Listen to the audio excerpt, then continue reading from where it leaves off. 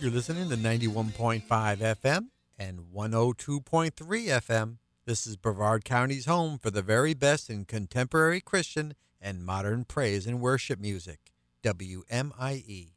You have tuned in to the Make Your Day Count broadcast with Pastor Errol Beckford, Senior Pastor of Celebration Tabernacle Church, President of Celebration Marketplace Ministries, and author of Make Life Work in a Fast-Paced World.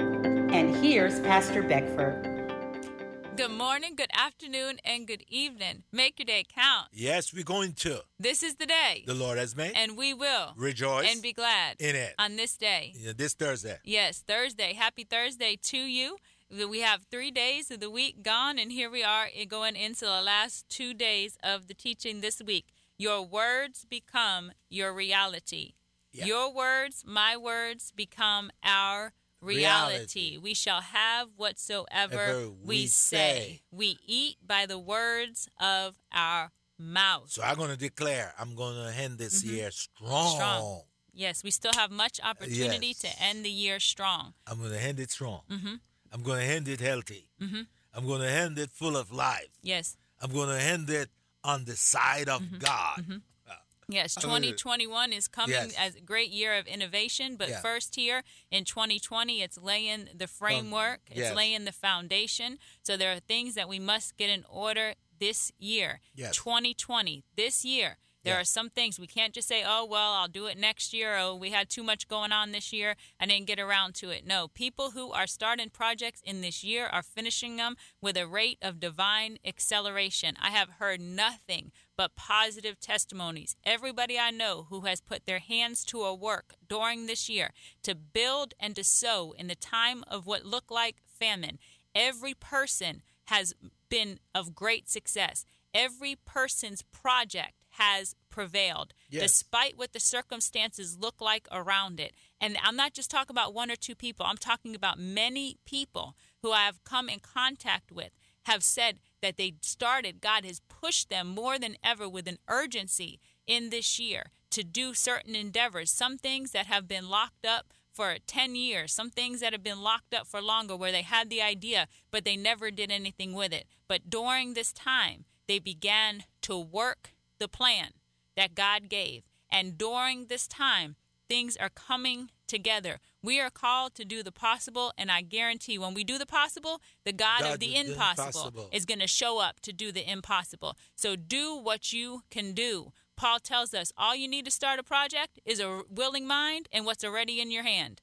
All you need to start a project. Sometimes we think we need a list of 100 things and $1 million. No. But all you need to start a project is a willing mind. You have to be willing to do it and what's already in your hand. So you start working with what you have. You work at the level that you are at, and then God will multiply it. He will bring the resources to get to the next level. Work hard. Get the book. Make life work. Make life work. Work hard. God is a worker. Jesus is a worker. Abraham is a worker. Moses is a worker. Joshua is a worker. They all. Those were the children. Let's come up to the Apostle Paul. Was a worker. Yes. Relentless. You got to not fold your hands as we enter into 2021.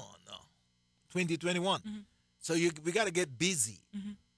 And notice what the Bible says. The hands of the diligent will prosper, will bless. Isaiah chapter 3, verse 10, say to the righteous that it shall be well with them, for they shall eat the fruit of their doings. Your doings, what you do. Because most time what we do is what we say. I say I'm not going to work, so I don't go to work. Isn't it true? Yeah. You just don't, you're going to say, are you going to work today? No. You say you're not going to work, and you do it. What are you going to do today? I'm going to sleep all day. What do you do? Sleep all day. Sleep all day. Or you get up and you say, man, I'm getting busy. I'm going to work. I got some unfinished business on my desk. I got some unfinished business in the factory, and I can't wait to get there to get it done. And guess what? You get there and you get it done. Go to Mark 11. And I think Mark 11, verse 20. Read from verse 20 down. And look at this here this morning, on this Thursday morning. Now in the morning, as they passed by, they saw the fig tree dried up from the roots. And Peter, remembering, said to him, Rabbi, look, the fig tree which you cursed has withered away. Hey, stop right there. Your word has what? Power. It was in the evening of that day, Jesus passed that fig tree and spoke to it. All right, so let's go there, because this is good, because there was an expectation that the fig tree would produce, and it wasn't producing. So there's an expectation. God has an expectation for each and every one of us that the gift that He put in us is going to produce, and He's looking for a return.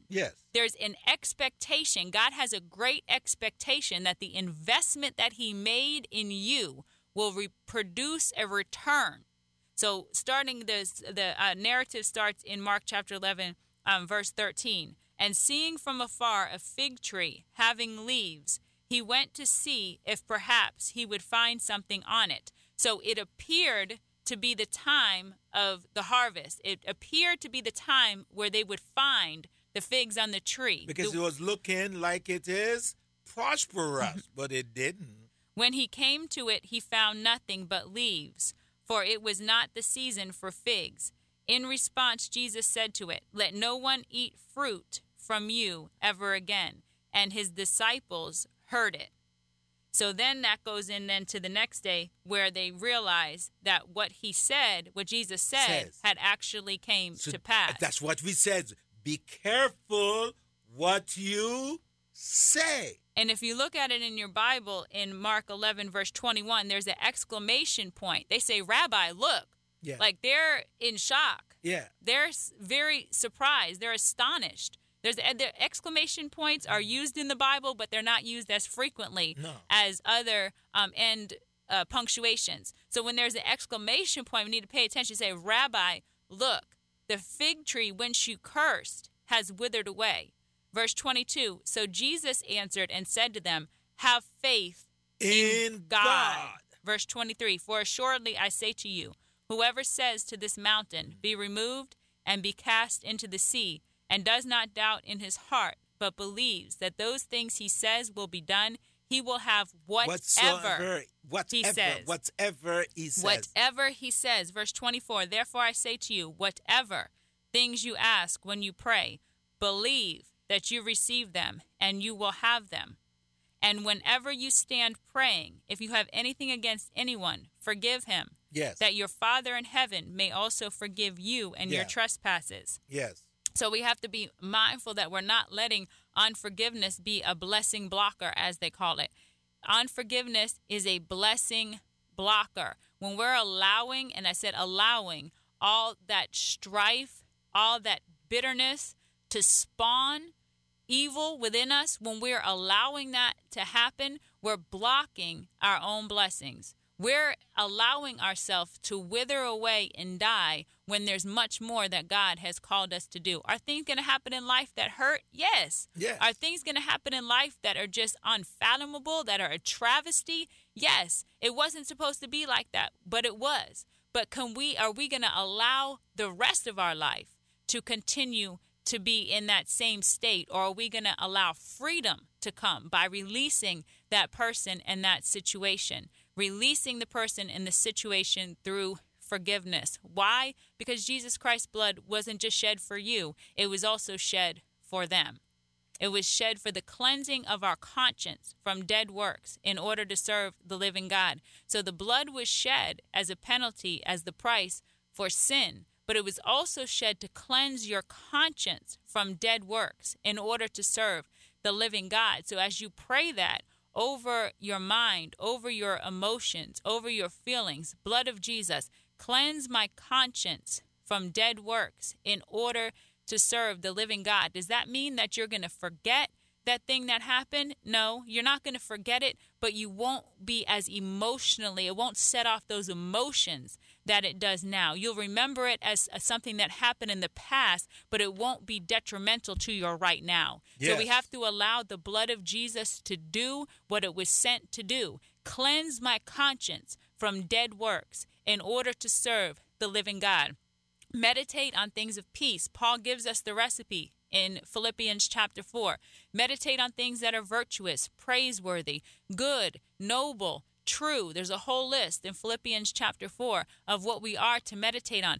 Don't continue to meditate on that wrong against you, because it's going to continue to enrage you every time you think of it. And it's going to get worse and worse as it eats away at you internally. So you must release that thing. Yeah, how can I do that? It's too hard. It was too much. You can do it. You can release it. You can say that I'm done suffering for something that happened in the past. I choose my future to be more glorious than my past. I choose to release this person. I choose to surrender them onto God. Ooh, surrender them over to God for the vengeance. Your vengeance alone is nothing compared to the vengeance of God. Surrender them over to the vengeance of God. Let God deal with them. And you continue to live your life as God created you to live your life, with peace in your right mind, soundness of mind, a life full of love and productivity. God loves you. He loves you. He loves you. And there's nothing you can do about it.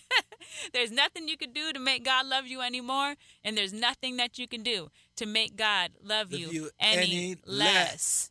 Because he what? Loves you. And if you're asking, why, God, why did this happen to me? Why am I experiencing this? Well, God is not the only presence in the world. John 10:10 says that the thief comes to steal, kill, and destroy. But Jesus has come that we may have life and have it more abundantly. So why did it happen? Because there's corruption in the world. Why did it happen? Because everybody's not living according to God's word and his principles. There's another influence in the world. That's why it happened. It didn't happen because God turned his back. It didn't happen because God doesn't love you. It didn't happen for any of those reasons that the devil puts in your mind. God has not forgotten about you. It says in Jeremiah that he's married to the backslider. There is nowhere you can go. You can't go too high and you can't go too low to outrun the presence of God. God is continually with you. He is in you. It's an inward dwelling of the Holy Spirit. So we have to know what the word of truth is. Otherwise, we're going to live a life of deception from the enemy. We must know the true word of God. He is a living. He is alive. He loves you on this morning. You can't shake him. The gifting and the callings of God are irrevocable. They're without repentance. You can't shake God. Yes. That's why you see people locked up in a prison preaching the gospel, and they're being called pastor, but they're in the prison because the gift and the calling of God are irrevocable. He's not taking his gifts back. The Bible says that God is not a man, therefore he cannot lie. He's not stingy. He's not going around snatching stuff back just because you're not doing anything with it. But he is looking for a return on it. So in the fact that we honor God, we love him, we want to see his will established here in the earth realm. So we choose to surrender our life as a living sacrifice unto him to prove what is that good, acceptable, and perfect will of God. We want to encourage you to be refreshed on today. That was Hebrews chapter 9, verse 14. Blood of Jesus, cleanse my conscience from dead works in order for me to serve the living God. Make your day count. Thank you for tuning in to the Make Your Day Count broadcast with Pastor Errol Beckford, Senior Pastor of Celebration Tabernacle Church in the beautiful city of Cocoa. For more information on this broadcast, please contact us at 321-638-0381. Tune in tomorrow to hear more about how you can make your day count.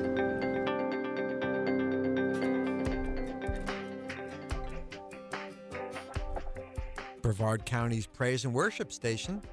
Your radios are tuned in to WMIE 91.5 FM.